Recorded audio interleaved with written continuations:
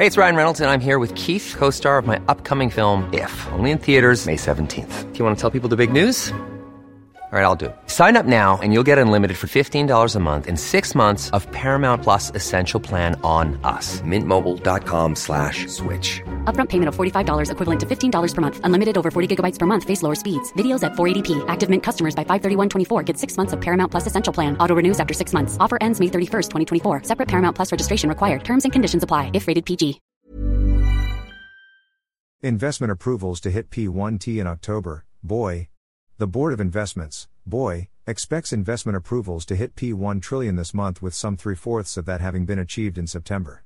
Last year, we hit around P729 billion in investment approvals, BoI managing head Seferino Rodolfo said on Wednesday. This year, in September, we already hit around P740 billion. Now for this month, ideally by tomorrow, we will be able to reach 1 trillion, he added.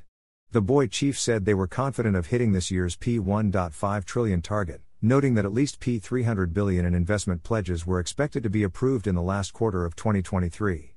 What is important is the nature of these investments, as these investments are mostly renewable energy and are foreign investments, Rodolfo said. Trade Secretary Alfredo Pascual also said he was confident that the BoI would reach its target.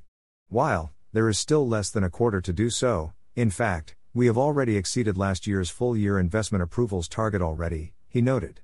The increase in renewable energy investment commitments, Pascual pointed out, was due to the Philippines having opened full foreign ownership for ventures in this sector.